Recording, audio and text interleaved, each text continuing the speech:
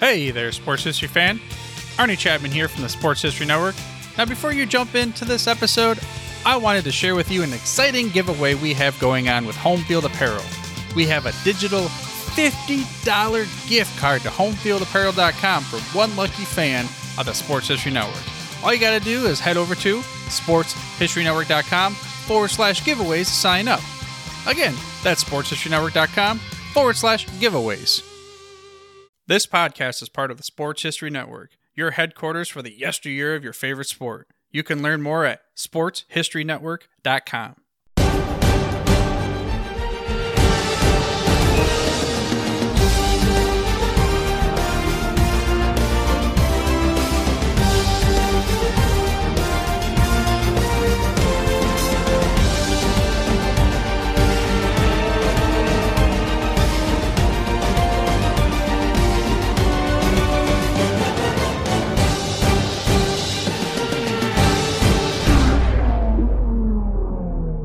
Hello, sports fans, and welcome back to this latest edition of the Historically Speaking Sports Podcast, where we discuss the best of sports from back in the day. I'm your host, Dana Augusta, and I'm grateful to have you on, taking time out of your busy day or evening or night to give us a listen.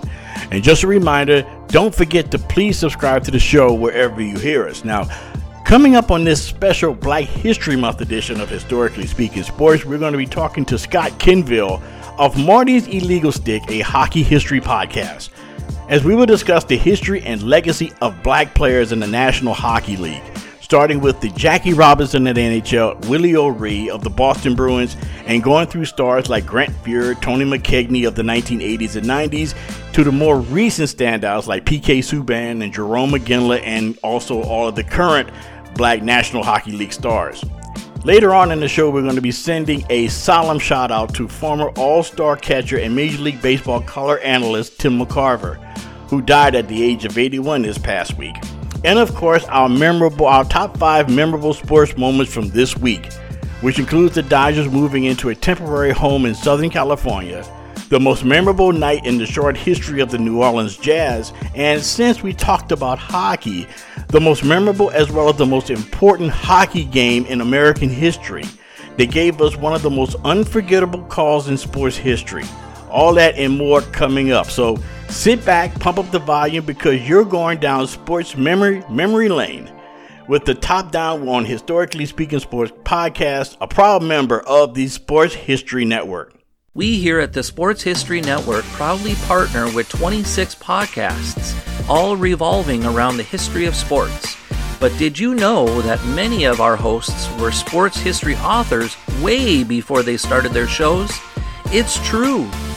We've got Joe Ziemba, host of When Football Was Football, Joe Zagurski, host of Pro Football in the 1970s, Mark Morthier, host of Yesterday Sports, Tommy Phillips, host of Lombardi Memories, and Scott Adamson, co-host of From the 55-Yard Line.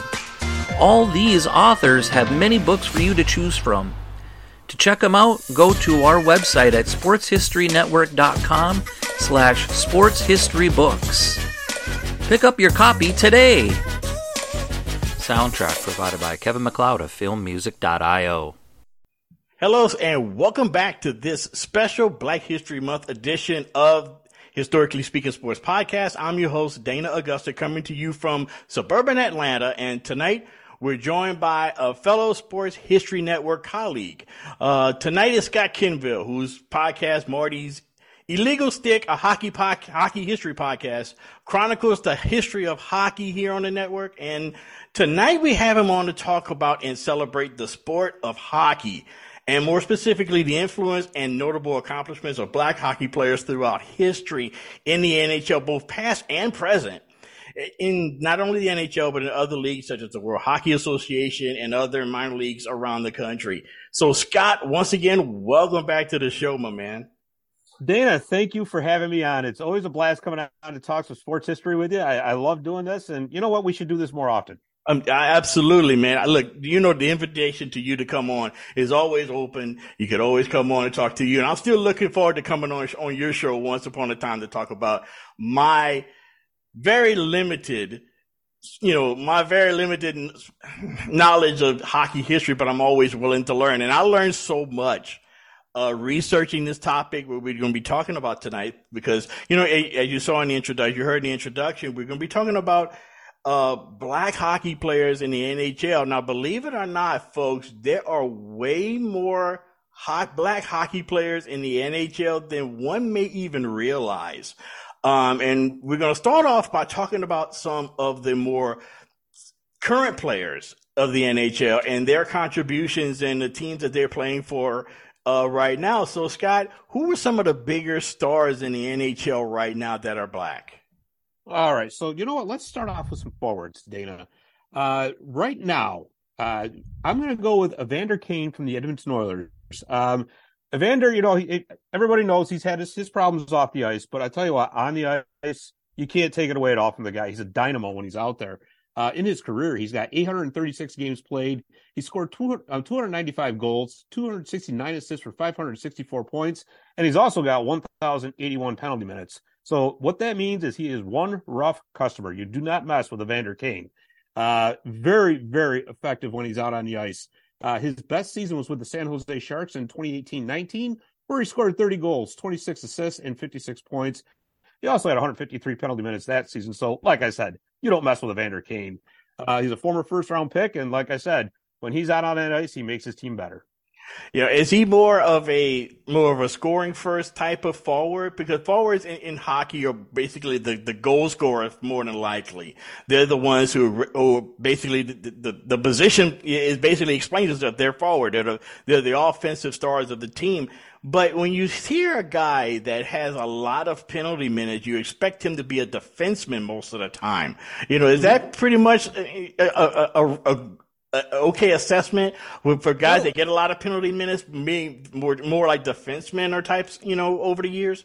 Well, with Evander Kane's game, it's very physical. He's very physical along the boards, and he's really what they call a prototypical power forward, which means he's a guy he's not going to be like Connor McDavid, right? He's not going to be the video game, oh my God, did you see that spinorama he just did? Evander Kane is basically going to drive to your net, and he's going to be a nightmare in front of your net, which, again, lends to his physicality in his game.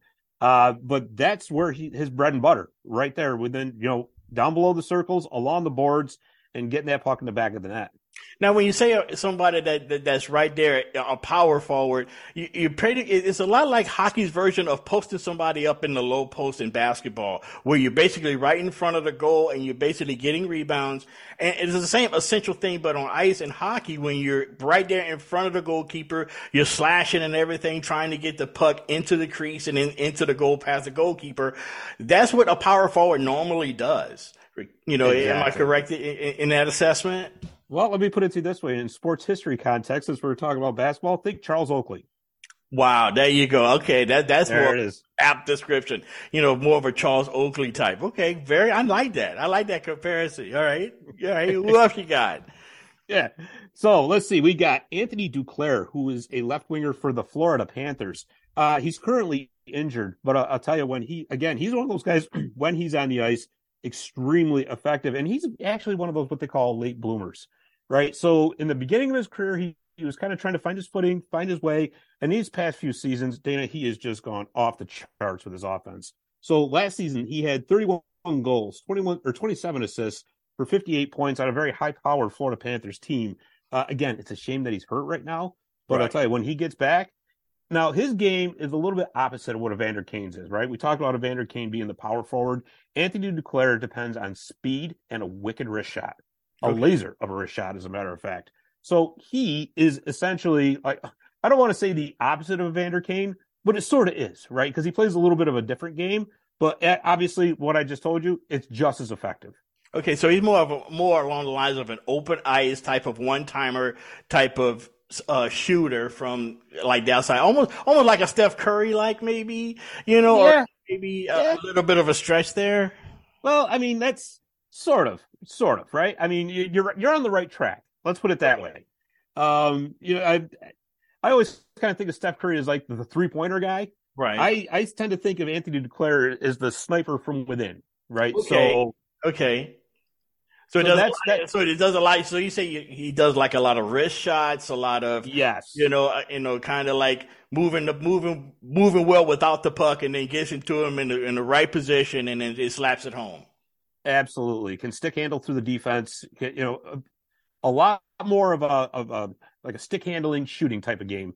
Okay. Whereas, like I said, with Evander Kane, he's basically going to shove the puck down your throat. Is basically if you can think of it that way, right? So right. So we had two forwards so far that you've talked about. Who are some of them? Who are some others? That you've noticed that are becoming stars in the NHL. So here's one for you, and this guy I think is going to be a big star at some point. It's Quinton Byfield from the Los Angeles Kings. He's in the right city in LA. He's in the right city. That's right. You ain't kidding, right? So he was selected number 2 overall in the 2020 NHL draft. Unfortunately for Quinton, he got hurt early in the season last year, which really kind of set him back a little bit. But this season, and again, he got hurt again this season, which, again, that happens in the NHL. It happens with any sport, right? I mean, you're going to have injuries. But now that he's fully healthy, and he got some experience down in the AHL, which actually did him a world of good because it got him used to the professional game. So in hockey, they have what they call the junior leagues, right? Okay. Which is sort of the equivalent of like college, that kind of thing. And he dominated in junior hockey, dominated, right? Okay. But now you're talking about going to professional hockey. Obviously, you're going to a different level, like with any sport, right? It's like going from the minors in baseball up to the majors. Think of it as college, going to the NBA, that kind of thing, right? Right. So getting that experience in the AHL did him a world of good because it got him used to the professional game. Because the professional game, as in any other sport, it's a longer season. It's more of a grind. Well, now that Quinton Byfield is starting to get used to that, his potential is really starting to flash through. Now, he's listed as a center, which is what the Kings are ultimately thinking that he's going to be a number 1 center at some point down the road. Right now, they still have Anze Kopitar there, who is going to be a surefire Hall of Famer when he decides to retire. And what the Kings did was they put Byfield on Kopitar's line. So he's playing a wing right now with Kopitar, which is tremendous for him to be able to learn from a future Hall of Famer like that. Yeah, that's awesome. I mean, when you talk about a center in hockey positioning, he's more along the lines of something of maybe like a control tower or a point guard type of deal. Yeah, where he's controlling the action, he's controlling the offense and things of that nature. So he's pretty much going to be the focal point of the Kings offense, whenever Kopitar decides to retire and whenever, they hand over the keys to the kingdom, so to speak, in Los Angeles, and to have him lead the Kings. I mean, and of course the Kings is the hockey team in LA. I mean, with all due respect to Anaheim, but that's Anaheim. It's the Kings. That's right. Ask anybody in LA and they'll tell you too, right? Exactly. And, even though I'm way out in Atlanta, I can just about assume that. But yeah, that's what a center does. Basically, is to pretty much run the offense. And this new kid for the Kings that's going to replace Kopitar is going to fill that role. Now we've talked about two forwards. We're talking about the center. Now we're going to talk about some defensemen. Who are some of the really great young defensemen that are in the league right now? All right, so I'm going to start with Seth Jones from the Chicago Blackhawks. Seth has 702 games played in his career already. He's got 76 goals, 285 assists for 361 points, which is tremendous for a defenseman.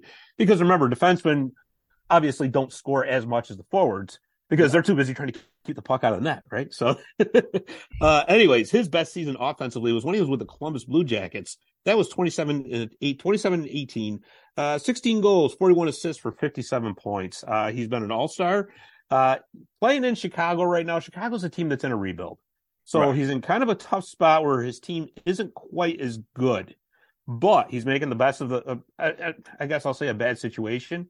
The Hawks will be better at some point because they're getting a lot of draft picks now, a lot of young players coming in. But like I said, he's the anchor of their defense. I think he's about 28 years old, I believe. So he's going to be in this league for some time to come. Okay, and playing for the Chicago Blackhawks, one of the original 6 teams, long time hockey tradition, long time hockey town, playing at the Madhouse on Madison.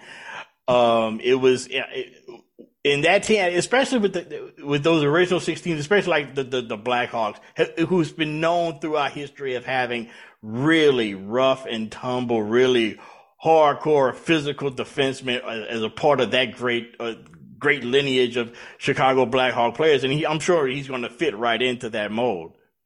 Oh, absolutely. Absolutely. And you know what? The Hawks are rebranding themselves more or less as a speedier team, right? Okay. They want to bring in more skill, but you know what? You still need players like that on a team. You can't have all, the fast lightning guy, fast lightning quick and all that, but you got no grit. That's not hockey. You got to have some grit back there. And Seth Jones does provide that for them.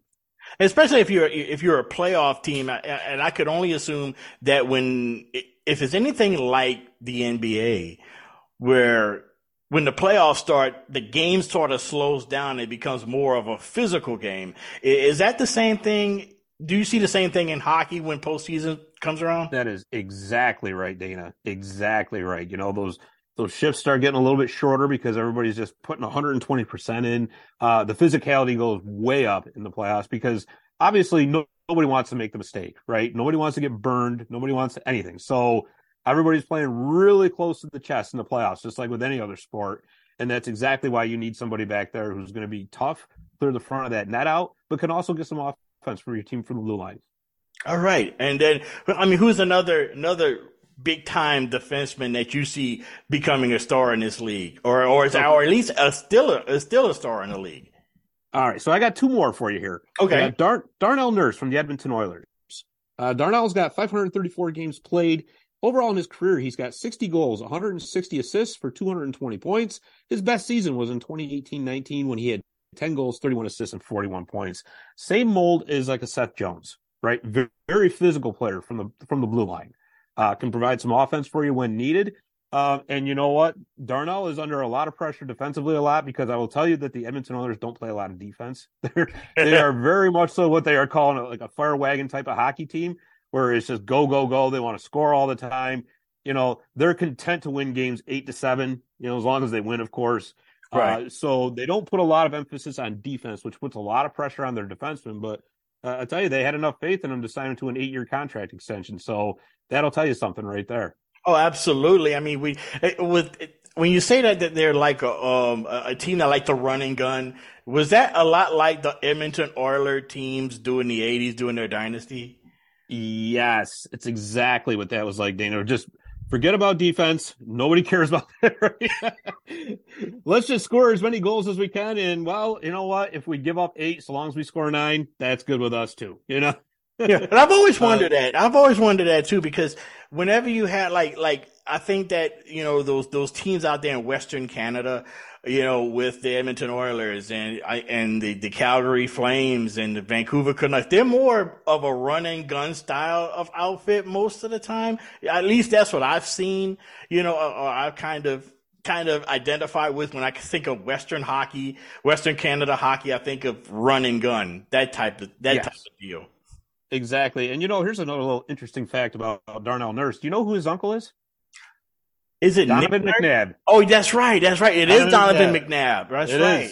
So it's also very interesting. I always thought that was pretty cool. Imagine having Donovan McNabb for your uncle. That's pretty. And is he related to? There was a University of Connecticut women's basketball player, Kia Nurse. They're related. I think that's his sister. Okay.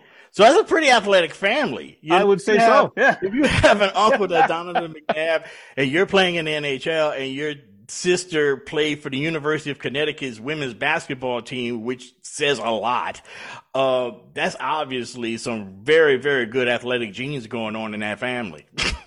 Oh, yes. No doubt about that. So who's another defenseman that you said you had two defensemen? Yep. That was, who's the other one that you? So that was Darnell, and then here's another one for you. It's Keandre Miller from the New York Rangers. This kid is going to be a star in this league at some point. Fast, size, physicality. So far this season, in 56 games played, he's got 6 goals and 24 assists for 30 points, which is really good for a very young defenseman. Again, he's 23 years old. So there's only very young. Oh yeah, he can only go up. I mean, that's going to be, and what helps him too is that the Rangers actually have a very good team around them. to be able to, I don't want to say protect him, but all the pressure isn't on him right now. So that's really going to actually help his growth because, they're not going to throw all the responsibility on him right off the bat. So It's going to give him time to develop, time to grow his game, which is, I'm telling you, it's only going to get better. All right. Okay. So, we talked about current players and, and a lot of the players are pretty much continuing the legacy of black players in the National Hockey League, but they had to have a foundation. And some of the players that we're going to be talking about right now are retired players. And some of them, if I'm not mistaken, some of the first one I want to talk about is not only in the Hall of Fame, but the first black player to be inducted into the Hall of Fame, as well as the first black player to win a Stanley Cup. And he won a lot of them. And we're talking about Grant Fuhr of the Edmonton Oilers, who played goaltender, who Wayne Gretzky considered the greatest goaltender of all time. Okay, talk about his style. And do you agree with Gretzky's assessment that he is the greatest goaltender ever? I tell you, I think he's right up there because I always kind of wondered what it would have been like for Grant Fuhr if he played on a team that cared about defense, right? Because we just talked about it. He was smack dab in the middle of that fire wagon hockey theory or era of hockey. So, and I'll tell you something else too. When I was growing up, Grant Fuhr was my favorite goaltender because I was an Edmonton Oilers fan until they traded Gretzky to LA, and I've been an LA Kings fan since. Okay.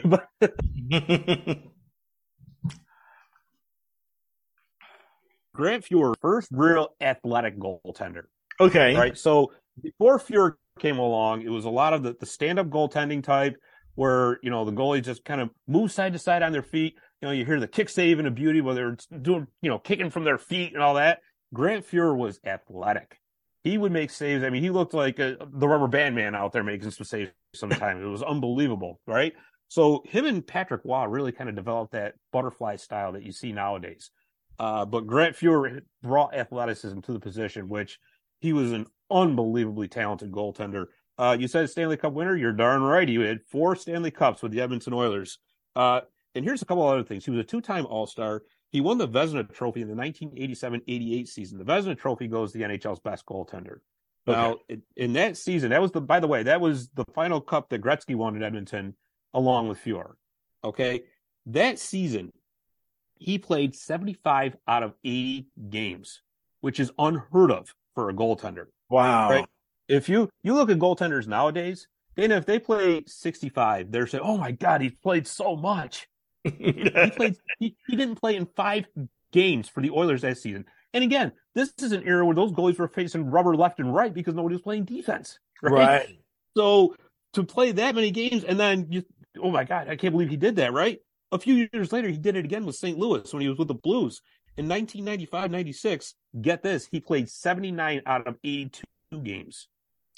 Wow. Which is unreal, right?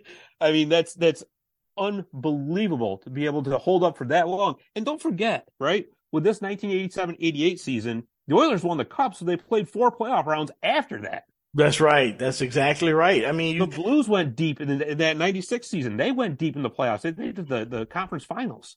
So guess what? The man played a lot of hockey, and he played it very well.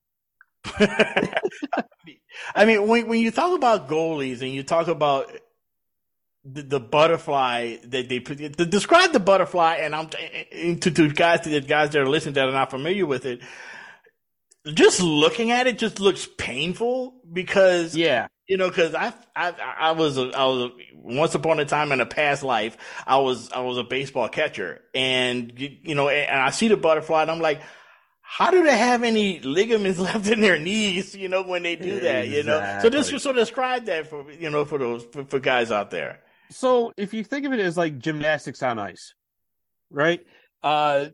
Again, like I said, before guys like Grant Fuhr came along, the goalies were all standing up. They very rarely dropped down to their knees, and if they did, it was just to cover the puck. With guys like Fuhr, they were dropping down, and what they were doing, and I'm kind of trying to describe this, is that we don't have the video feed, and thank God, because this could get really ugly if I tried it. So it involves a lot of being on the ice and using your legs and your entire body to stretch out to cover as much of the net as you can, which was a big departure from the style of old, but It's so much more effective. But again, it was guys like Grant Fuhr too, is why you see athletic goalies the way they are nowadays. Because back then, the goalies were, they were athletes. Don't get me wrong, right? Mm-hmm. But they were nowhere near what they are nowadays, and it was because of guys like Grant Fuhr that revolutionized the position, really, to turn it into what we see today. Exactly. You talk about Grant Fuhr and his success, and obviously he was a big influence on a lot of not only players, but also goalies with his technique, with his athleticism and stuff like that. And he was a major, even though the Oilers during the time was a offensive juggernaut, of course, with Gretzky and Messier and those guys. It all had to depend on him to stop the puck when he needed to. And they just let you know, with the high scoring Edmonton Oilers in the mid 80s, they were a force to be reckoned with offensively, but you also had Grant Fuhr behind them. Right, exactly. And you know what? And I think, subconsciously as a team, that to them gave them the confidence to take those offensive chances, right? Right. Because you got Grant Fuhr backing you up. So if you got a guy that's going into the Hall of Fame at some point like he did, well, you know what? Maybe I will take this chance because I got Grant Fuhr in my net. So if the other guy gets in on a breakaway, most likely Grant's going to stop him anyway. So what's the difference? I'm sure their coaching staff didn't like to see that a lot, but hey, why not, right? Whatever works. Now, another player that played a bulk of his career in that area of Canada, in Western Canada, played for Calgary, but this guy was a goal scoring phenomenon. And unfortunately, not too many people know him down stateside, which is a shame because this kid was unbelievable. We're talking about Jarome Iginla for the Calgary Flames. One of probably the most prolific black hockey player ever by far. But at the same time, he was one of the most prolific scorers in NHL history. But not a lot of people know about him. Tell us about him, Jarome Iginla of the Flames. Jarome Iginla was an incredible hockey player, the complete package. You could do anything you wanted: speed, skill, physicality. He can knock you on your butt. He'd be no problem there. And you're right, Dana. Not a lot of people hear about him down here. I think part of that playing in Calgary for most of his career, because unfortunately, sometimes when players play a lot of their time in Canada, sometimes it doesn't always filter down as much to the States. It's nobody's fault. It's just the way it is, I guess. Even though you could say that the NHL could market their players a little bit better. Yeah, that's for sure. Absolutely. That's definitely for sure. But anyways, that notwithstanding, career stats, you're right, incredible. 1,554 games played in the league, which is extremely, like a 20-year career. 625 goals, 675 assists for 1,300 points. He had 1,040 penalty minutes. So like we said, a very tough customer indeed. Yes. He was the Art Ross Trophy winner in 2001-02. Art Ross Trophy winner goes to the guy who had the most points in the league. Most points, yes. Rocket Richard Trophy, he won that twice. That goes to the guy who's got the most goals in the league. He won the Mark Messier Leadership Award in 2008-09. He retired in 2017, and he is indeed in the Hockey Hall of Fame, well deserved. I'm sorry. No, I was just going to say he played most of his career in Calgary, like you said. He was a first-round draft pick of the Dallas Stars, and they foolishly traded him. One of those, I wish I had that one back, Yeah. And that could be also a great what would have been as far as like his notoriety here in the States had he stayed in Dallas. He would have been. I think that would have been a big feather in his cap to be a well-known player here in the States had he stayed in Dallas, but he went up to Calgary, which is a great hockey city, but it's a small market team. It's a very small market, for North America, not much less, but it's a small market for North America, but he shined out there. Not only all of the accomplishments that he's had, he also had one major accomplishment. He's the first black hockey player to win a gold medal in the Olympics. Yes, that's right. For Team Canada. I think, was it the 2012 Olympics? It was the one in Vancouver, so it was 2010. In 2010, that's right. Yes. 2010. Yeah, yes, he was the first black hockey player to win a gold medal in the Olympics. Or the Canadians broke the Americans' hearts. That's right. I remember that. That's right. But I was rooting for Jerome Iginla to get a gold medal. I really absolutely. was. But then that Canadian team was just so loaded. That was an NHL All-Star team. When you got Hall of Famers that are on the fourth line, I mean, come on. Yeah, exactly.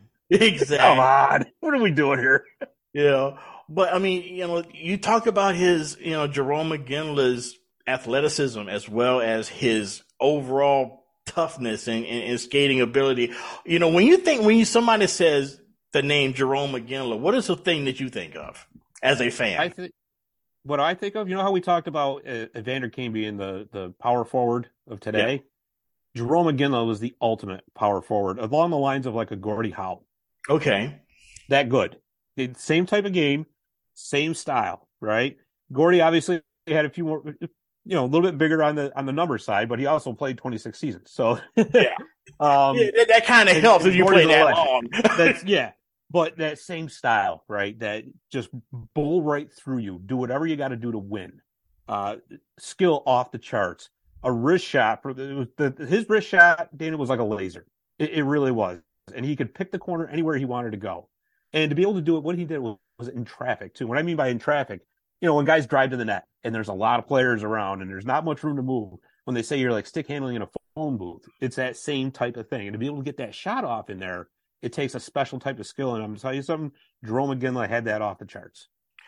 I remember one time, I think it was doing one NHL All-Star Game skills competition, is when I really first saw him. I had heard about him, but I never really seen him. And I remember seeing him in a skills competition, I believe, and how they would get shots and they would just do wrist shots, just pass like a simulated goalie, but they would have to hit like targets in the targets. Yep. Yeah.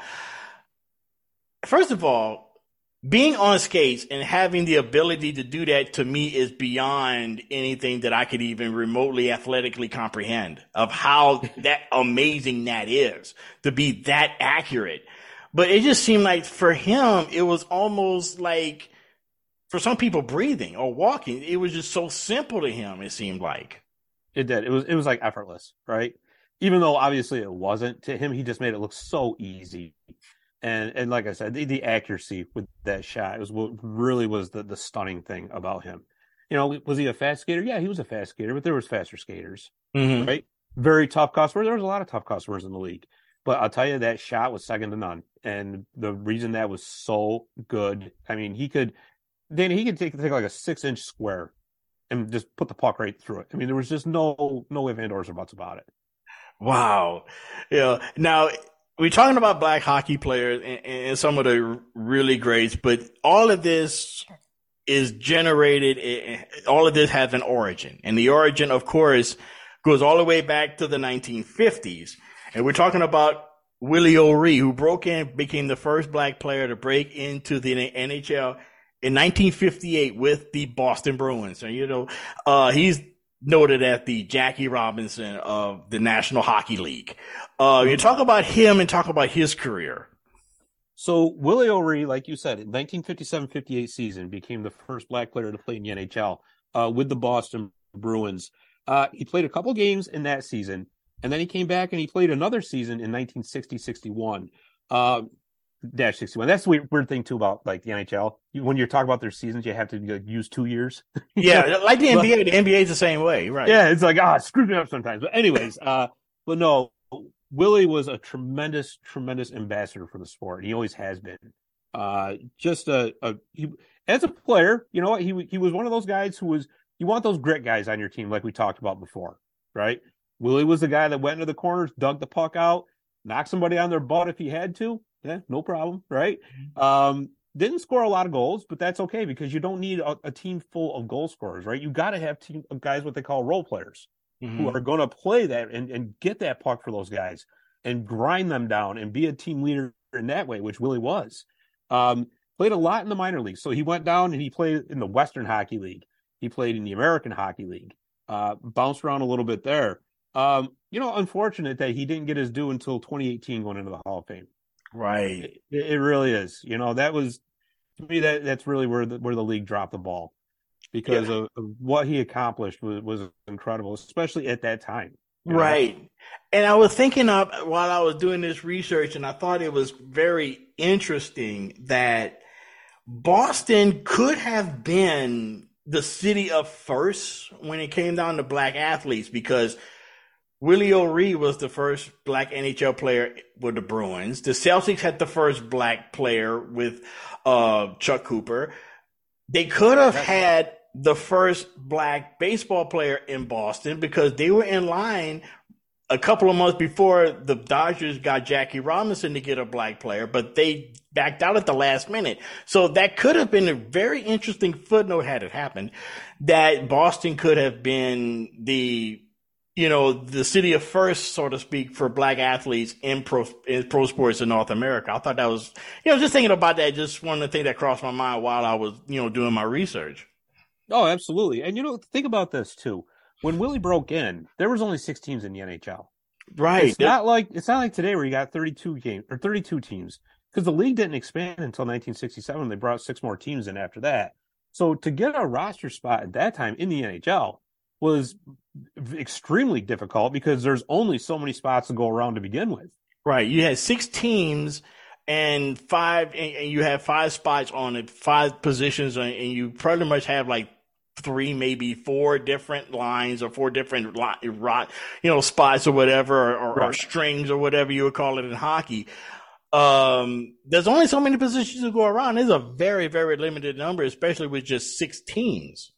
Exactly. And you got to remember too, back then there was no such thing as like a guaranteed contract or anything like that. So a lot of players, it didn't matter if they had a broken hand. They didn't care. They weren't giving up their spot in the lineup because there was no guarantee you were going to be back. Right.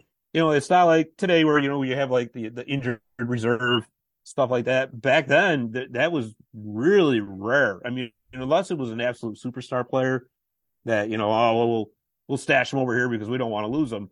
Back then, I'm going to tell you right now, a lot of them, especially when you're talking about like 3rd, 4th liners, say 2nd, 3rd pairing defensemen, they were like, sorry about your luck, but there's somebody else out in the minor leagues that wants your job and they'll take it. So these guys really, really fought to keep their spots, which made it that much more difficult to get into the league. Okay, so we talked about Willie.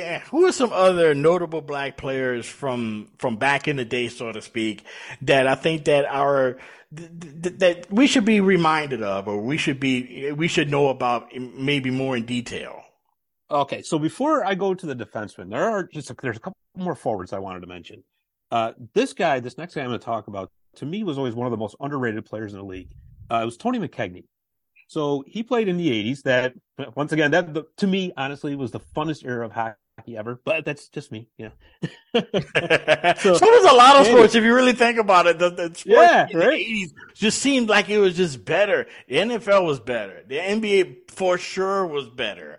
And the NHL was right up there. With Gretzky and Messier and everybody else with Edmonton, and of course the Islanders. In the early 80s with their dynasty, So, I mean, it was just a great era all around in sports for that time. And Tony McKegney, he played a long time in the NHL. He did. And by the way, we got to find that DeLorean time machine. That's it. Yes, we got to find it. Yeah. So you and I both got to find it. That's right. Exactly. Right. So, Tony, he had 912 games played in the league. So he was in the league for a long time, like you said. Had a total of 320 goals, 319 assists for 639 points. His best season was with the St. Louis Blues in 1987-88. He had 40 goals to go with 38 assists and 78 points.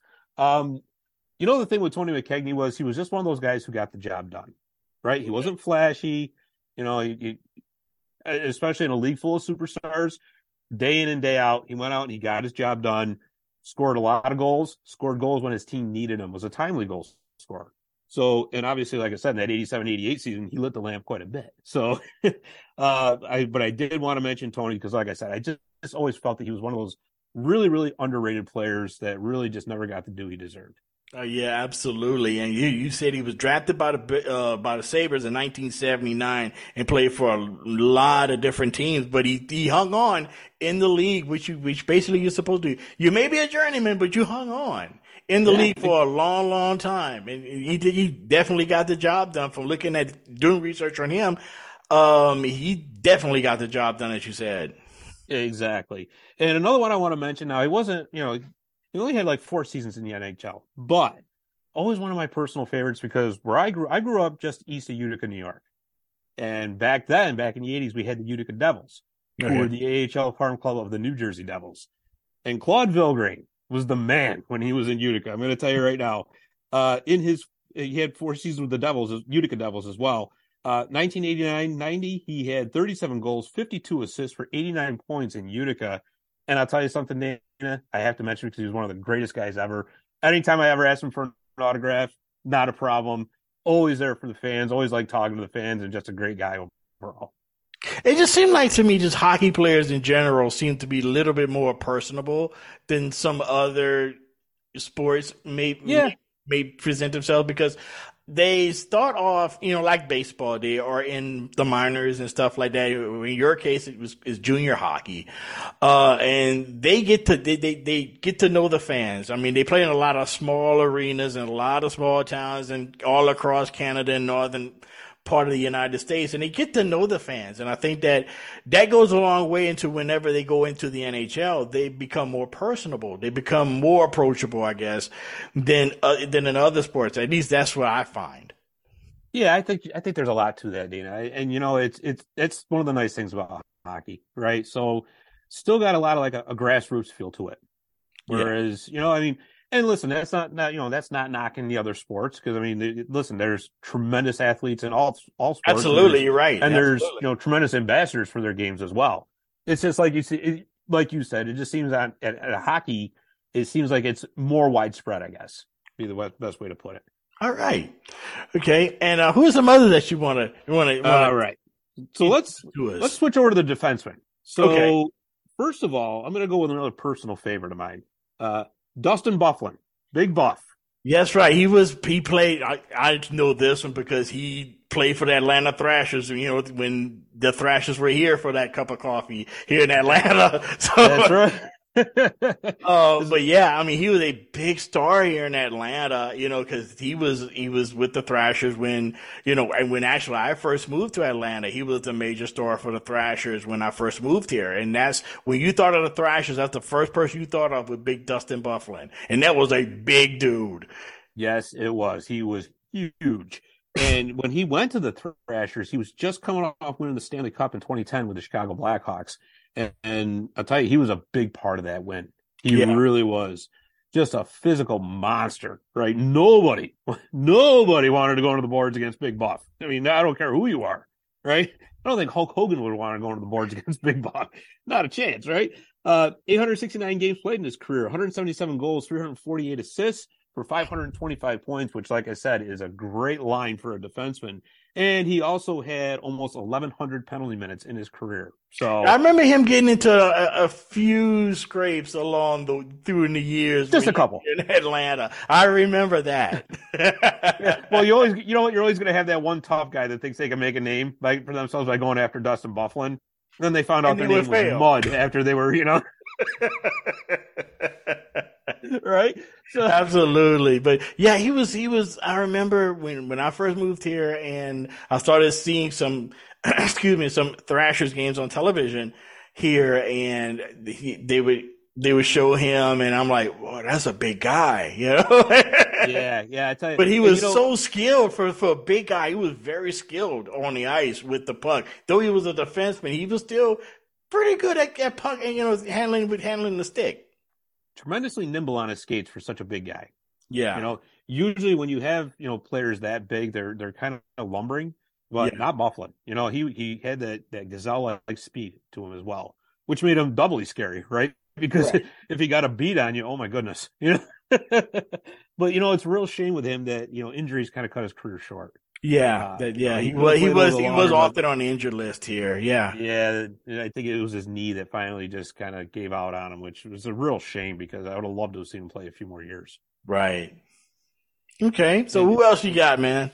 And of course, on defense, we cannot talk about this topic without talking about PK Subban. That's right. And I still am a big PK Subban fan, even to this day. Absolutely. PK, awesome on the ice, awesome off the ice. Just a tremendous character all the way around. That he actually before he made his name in Montreal for the Canadiens, right? And he got traded, and right before he got traded, he donated, oh my goodness, I think it was like $1 million or $2 million to the Children's Hospital there. Just on his way out the door. That was the incredible part, right? I mean, he was leaving town. He didn't need to do that. But no, right, exactly. Yeah, he goes, I'm doing this. But anyways, for his career, he played 834 games. He had 115 goals, 352 assists for 467 points, which, like I said, for a defenseman is a tremendous stat line. That's a lot. That's some big numbers for a defenseman. You're right. It sure is. His best season was in 2014-15 when he had 15 goals, 45 assists for 60 points.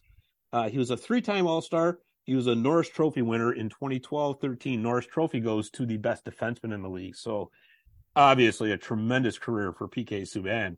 And, he's on ESPN now. Yes.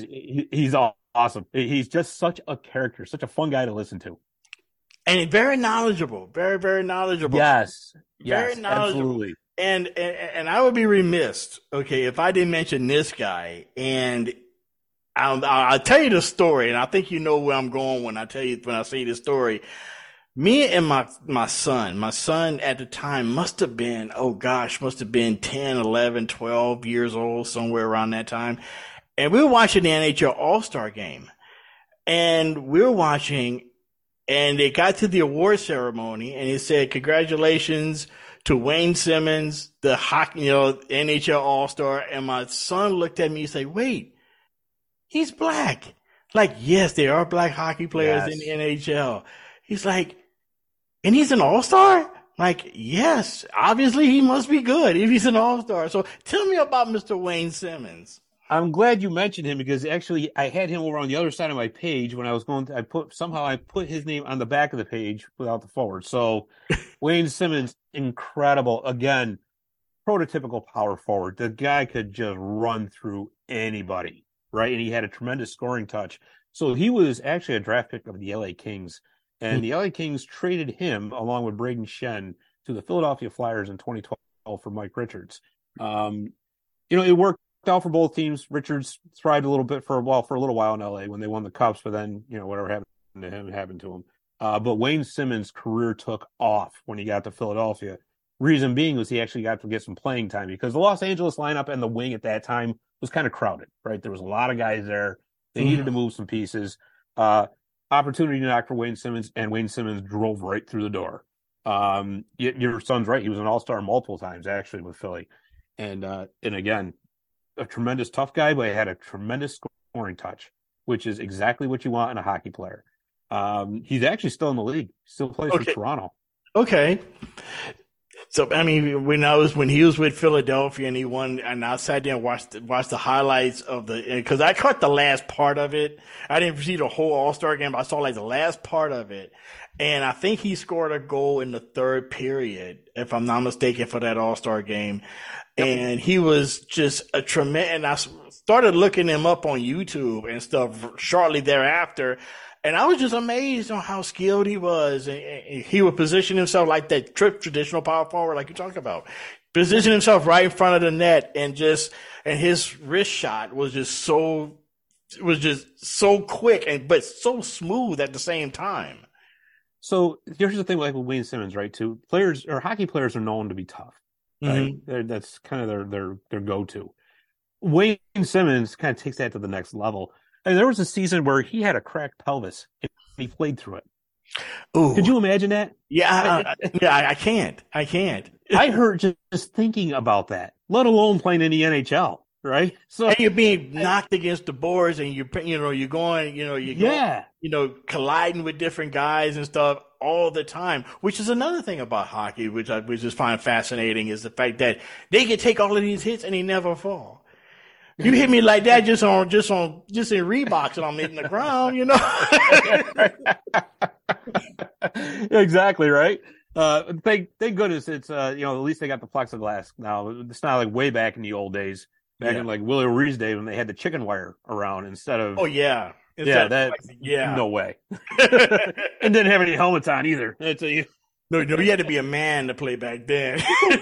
Well, a man, or I mean, I don't know, some maybe a screw loose somewhere, because I don't know. That's wow. Talk about survival of the fittest. Now, Scott, before you go, man, I want to first of all thank you for coming on, man. And what are some things that you got going on your podcast? Oh man, well, listen again. Thank you for having me on. I really, really appreciate it and love coming on and talk to you. With Marty's, we took a little bit of a break just because I got myself wrapped up into another project I wanted to tell you about. Okay. Marty's is coming back. Don't worry about it. It will be back. It's just I got myself with 315 Hockey Live now. So like I told you, I live near Utica, New York. So I live in the central New York region, right between Syracuse and Albany. And there's a lot of hockey here that, we decided we're going to start covering. And we have our own website. It's called 315hockey.com. 315 Hockey Live is the only show that is dedicated strictly to the central New York hockey scene. So you can find us on YouTube under 315 Hockey Live. If you want to subscribe, check us out, see what hopefully you'll like it. But this, I tell you, we, with this 315hockey.com, we're covering, 13 teams. I'm sorry, 13.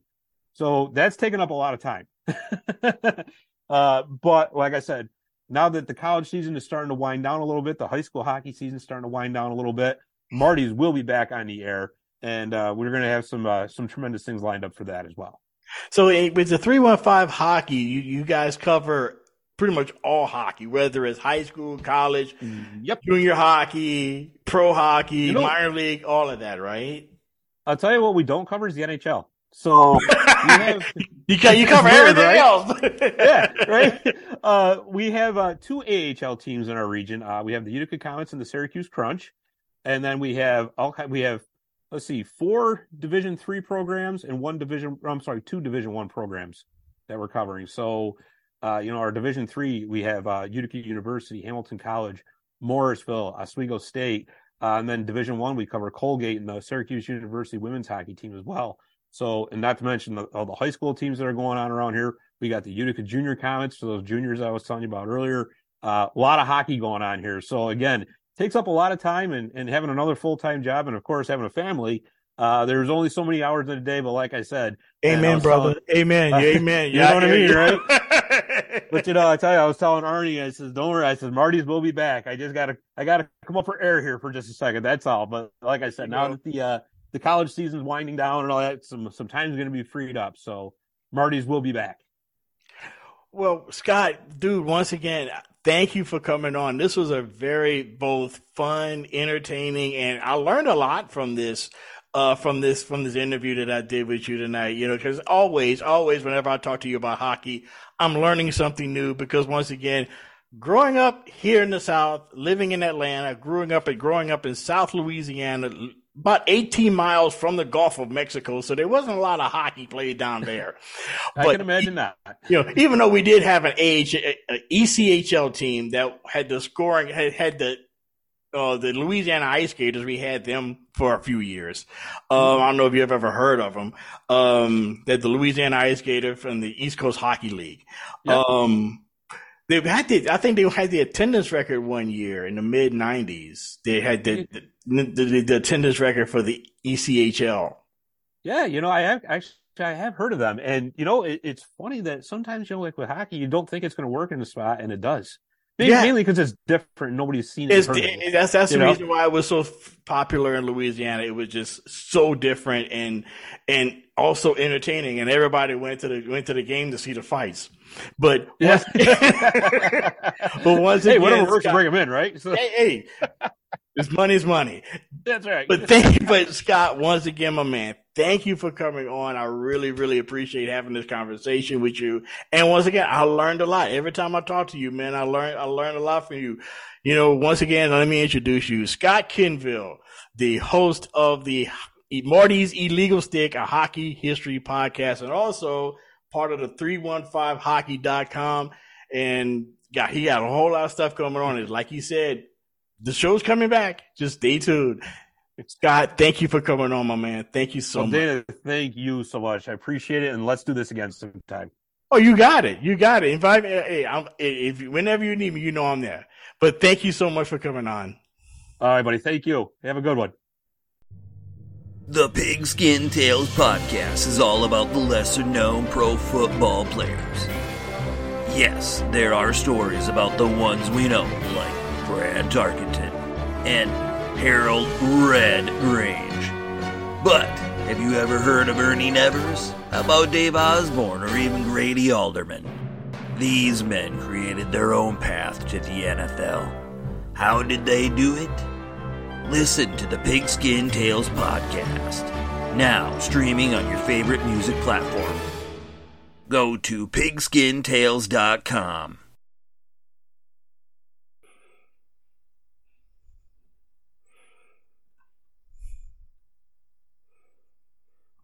Hello, welcome back to the Historically Speaking Sports podcast, where we focus on sports from back in the day.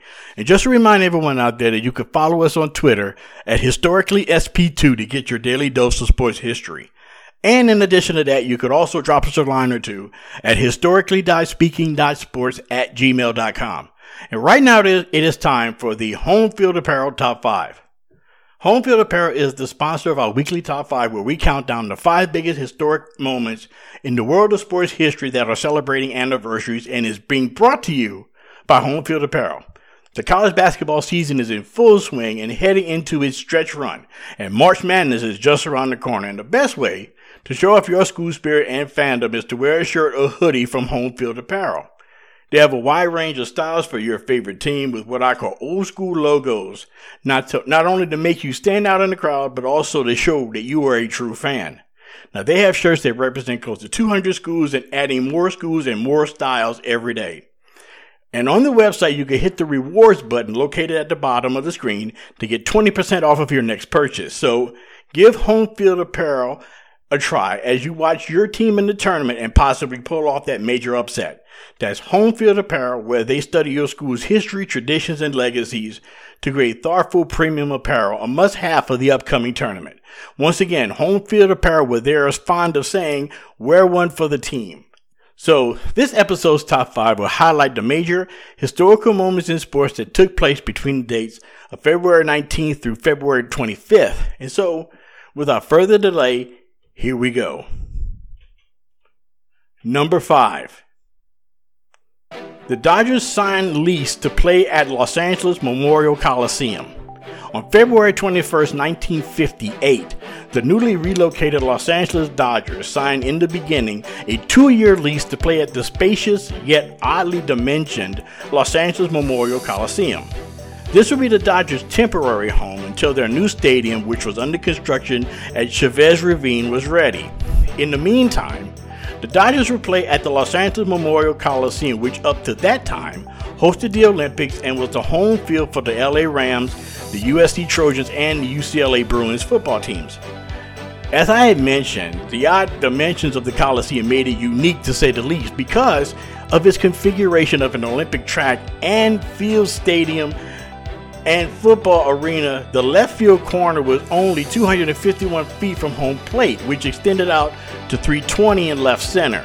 Also, there was a 42 high foot fence or net erected just in front of the left field seats, so left field home runs wouldn't come so cheaply. Now, while the left field line was just 251 feet from home, straightaway center was 425 feet from the plate, and the right field corner was 300 feet from home. The Dodgers had to wait 52 years to bring Brooklyn the World Series championship, yet baseball fans in Southern California had to wait less than 2 years as the Dodgers defeated the White Sox in the 1959 series. In April of 1962, the Dodgers would finally move into their new home, Dodger Stadium. Number 4. Pete Maravich scored 68 points versus the Knicks in the Superdome. On February 25, 1977, in the Louisiana Superdome, the then New Orleans Jazz was facing the New York Knicks. The game was not a sellout, but how could it be playing in the absurdly spacious Superdome? However, if you were walking the streets of New Orleans and asked any fan of a certain age where they were the night Pistol lit it up for 68 points against the Knicks, many of them said they were there. If all the people said that they were really there, it would have been the largest crowd in NBA history. Yet it wasn't. Pete Maravich in Louisiana is still, to this day, regarded as a basketball god. The home arena of the LSU Tigers men and women's basketball teams is actually named after him, the Pete Maravich Assembly Center, or as we Louisianians call it, the PMAC. Yet on this February night, 1977, the Jazz, 26-33 on the season, was just in its third year of existence and their second season playing in the Superdome. Yet it was less than a couple of months since future Hall of Famer Elgin Baylor took over as head coach, replacing Butch von Brederkoff. That night, New Orleans faced the Knicks, who came in with an equally stellar record of 27-33, which was led by future Hall of Famers Earl Monroe and Bob McAdoo. As it turned out, the Pistol poured it on as if he was back in Baton Rouge. Maravich went 26 of 43 from the field and was 16 of 19 from the charity stripe, as the Jazz won 124-107, as Maravich went for a career-high 68 points, still a Jazz team record, and he did all of this without a three-point line. Quote, "It was pretty fun to watch," said Paul Griffin, who was a rookie for the Jazz in 1977. He had so much scoring prowess that it was not unheard of for him to do something like that, but it was still a feat, especially with no three-point line. He won the scoring title that year, averaging 31.1 points per game, so we were used to it. But that night he was just feeling it, unquote. Feeling it indeed. Number 3, the United States hockey team defeats Finland to win the gold medal. On February 24th, 1980, just 2 days after the quote-unquote miracle on ice, Team USA, trying to avoid a letdown, faced the powerful national hockey team from Finland for the gold medal. After falling behind in the first two periods, Team USA rallied with 3 goals in the third to defeat Finland 4-2 in America's first hockey gold medal since the 1960 Winter Olympics in Squaw Valley, California. After falling behind 1-0 in the opening period, Steve Kristoff scored on his steal and to tie the score 1-1 4 minutes into the second period. Later, Finland would respond 2 minutes later on a power play to retake the lead 2-1 heading into the final period. In the third, Team USA would not be denied, especially playing at home at Lake Placid, New York, riding the emotion of 2 nights before after beating the Soviet Union. Team USA tied it when Phil Frashada scored with 3 minutes in. Later in the period, Rob McClanahan would score to take the lead 6 minutes into the third. With the lead, momentum, and a raucous pro-American crowd on hand, Mark Johnson put the game away with a goal off of a rebound to give Team USA a well-deserved win that capped off a memorable performance. More about that later on in the top 5. Number 2, Cassius Clay upsets Sonny Liston for the heavyweight title. On February 25, 1964, at the Miami Beach Convention Center, Cassius Clay, a young heavyweight contender from Louisville, Kentucky, was set to face what many fight fans and sports writers considered one of the most terrifying boxers ever to step into the ring, Sonny Liston.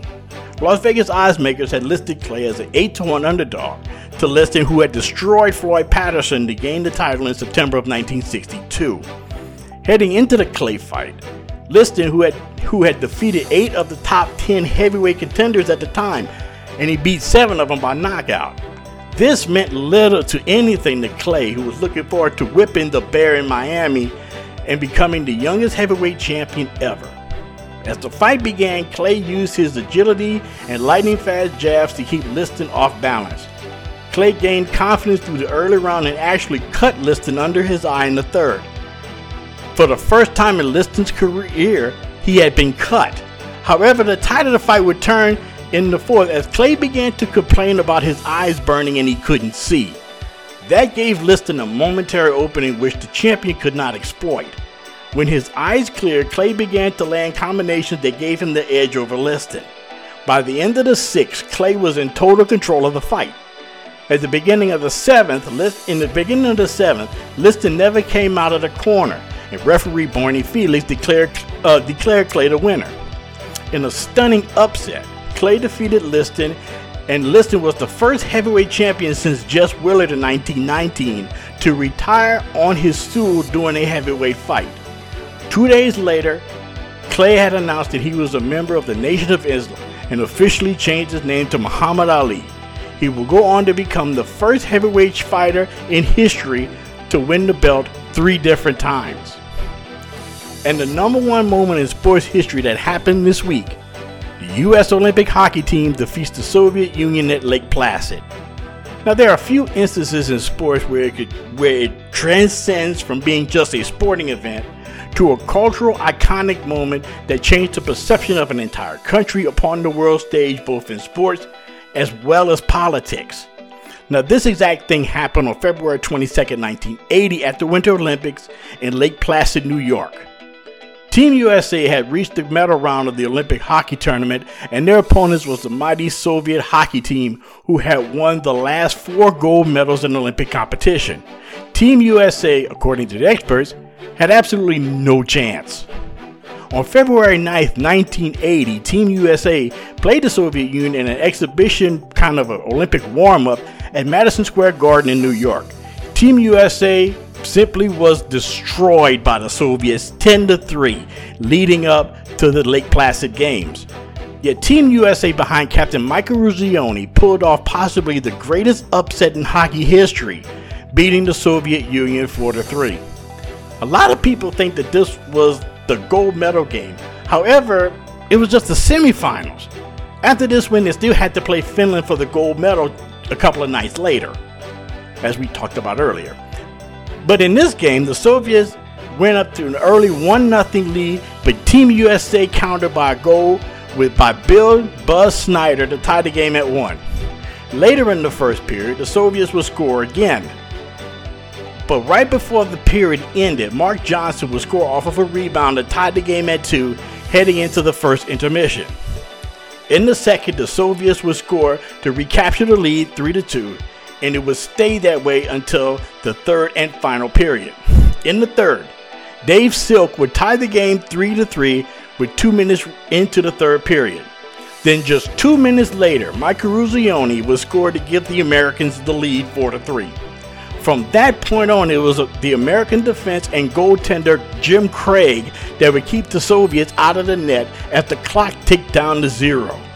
The crowd on hand felt that they were witnessing history as Al Michaels described the final seconds for ABC. Karlovan shooting it into the American end again. Morrow is back there. Now Johnson, 19 seconds. Johnson over to Ramsey. Leonov gets checked by Ramsey. McClanahan is there. The puck is still loose. 11 seconds. You've got 10 seconds. The countdown going on right now. Morrow up to Schultz. 5 seconds left in the game. Do you believe in miracles? Yes! Unbelievable.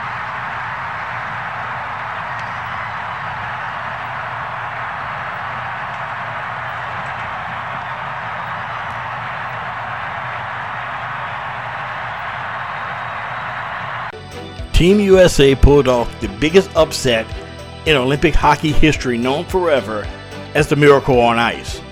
A game that became a rallying cry for an entire nation throughout the entire rest of the decade of the 1980s. And that will do it for this week's edition of the Home Field Apparel Top 5. And coming up next, we're going to send a solemn shout out to a man that I learned as much about baseball as any Little League coach and by my grandfather combined through the magic of television.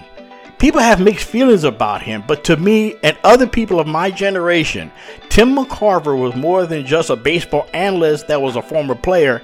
He was a baseball teacher. That's right after this short break. We at the Sports History Network are thrilled to work with our sponsors and partners. With their support, we are able to produce great content for you.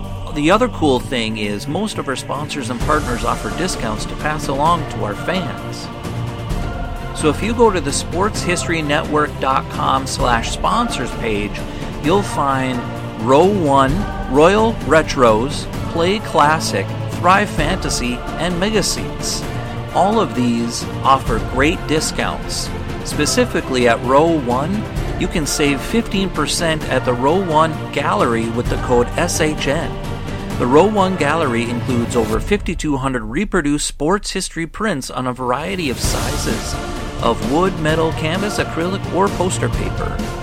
The Row 1 shop also has thousands of more unique items with retro and historical designs dating back to 1876, including t-shirts and long-sleeve shirts, phone cases and mugs, blankets and pillows, towels, and even shower curtains. With Royal Retros, they're the king of throwbacks. They've got jerseys, shirts, hats, collectibles, and more from defunct leagues and other teams in those leagues. From Play Classic Games, it's sports simulation board games. Just use the code SHN for 10% off your first order. From Thrive Fantasy, it's a daily fantasy sports and esports app for player props. Use the promo code SHN for instant 100% match up to $100. And with Mega Seats, they're tickets with no fees. You can save up to 10% with the code SHN. So check them out on the SportsHistoryNetwork.com sponsors page. That's SportsHistoryNetwork.com/sponsors. The soundtrack is provided by Kevin MacLeod of FilmMusic.io.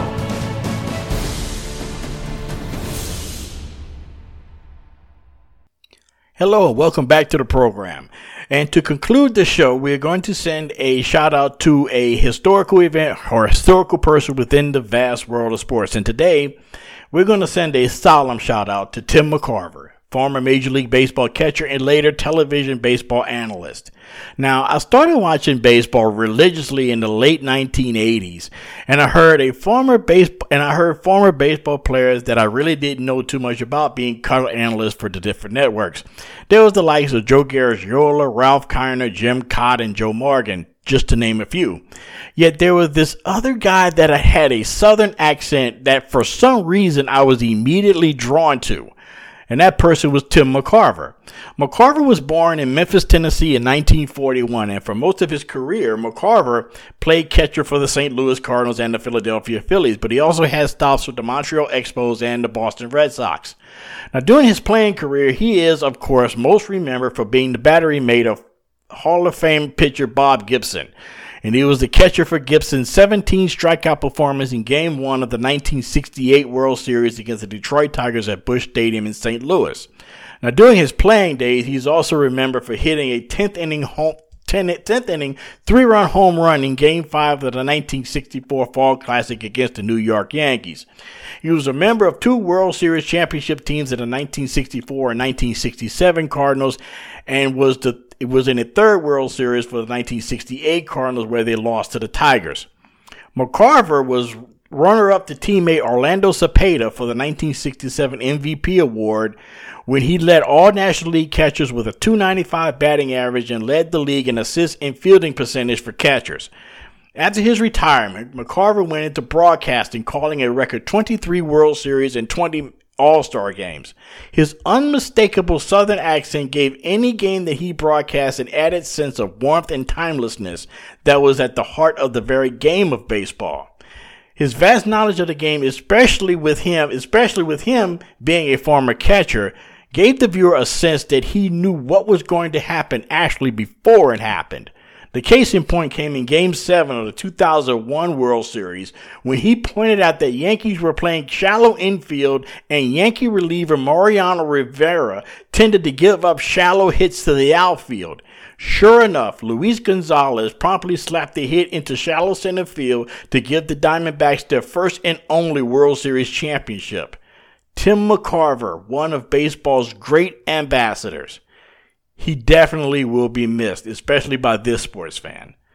And that will do it for this edition of Historically Speaking Sports. Thanks for listening. And as a reminder, don't forget to subscribe to this podcast so you could get new episodes whenever they're released. And check us out on Twitter at HistoricallySP2, where you can get your daily dose of sports history. And you could also drop us a line at historically.speaking.sports@gmail.com. Also like to thank Scott Kinville for coming in and joining us for this episode. And if you haven't subscribed already, please do.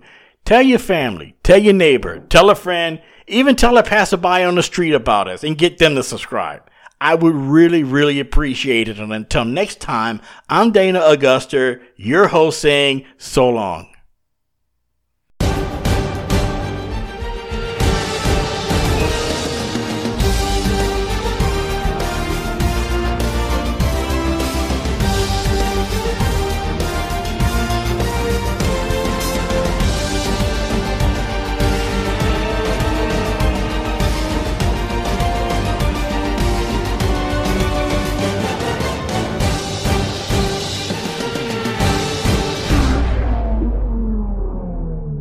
Hey there, sports history fan. This is Arnie Chapman, aka the Football History Dude, and I wanted to thank you for stopping by to listen to another episode here on the Sports History Network. Our podcasters are passionate about uncovering and sharing sports stories from yesteryear. And if you didn't know it already, we have over 30 shows across the network covering all sorts of sports history topics. In fact, here's a glimpse into one of our awesome podcasts here on the network. Each week, the official Football Learning Academy podcast will take you deep into the history of pro football through interviews with players, coaches, or administrators in the NFL, as well as interviews with Pro Football Hall of Fame selectors, authors, and historians. You'll learn how the game evolved and important moments that shaped the sport into what it is today. And don't miss the Pro Football History Nugget of the Week. Listen to the official Football Learning Academy podcast on the Sports History Network. How about that? I bet you're super hyped to go listen to that new podcast, right? Well, to learn about this show and all the other podcasts on the network, head over to sportshistorynetwork.com/podcast. Again, that's sportshistorynetwork.com/podcast. Head over there today to find your next favorite sports history podcast.